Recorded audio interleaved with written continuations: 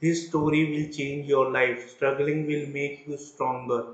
Once upon a time, a man found a butterfly that was starting to hatch from his cocoon.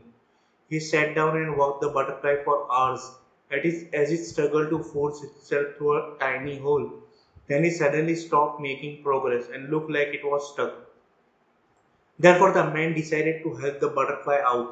He took a pair of scissors and cut off the remaining bit of the cocoon. The butterfly then emerged easily. Although it had a swollen body and small scabbard wings, the man thought nothing of it and he sat there waiting for the wings to enlarge to support the butterfly.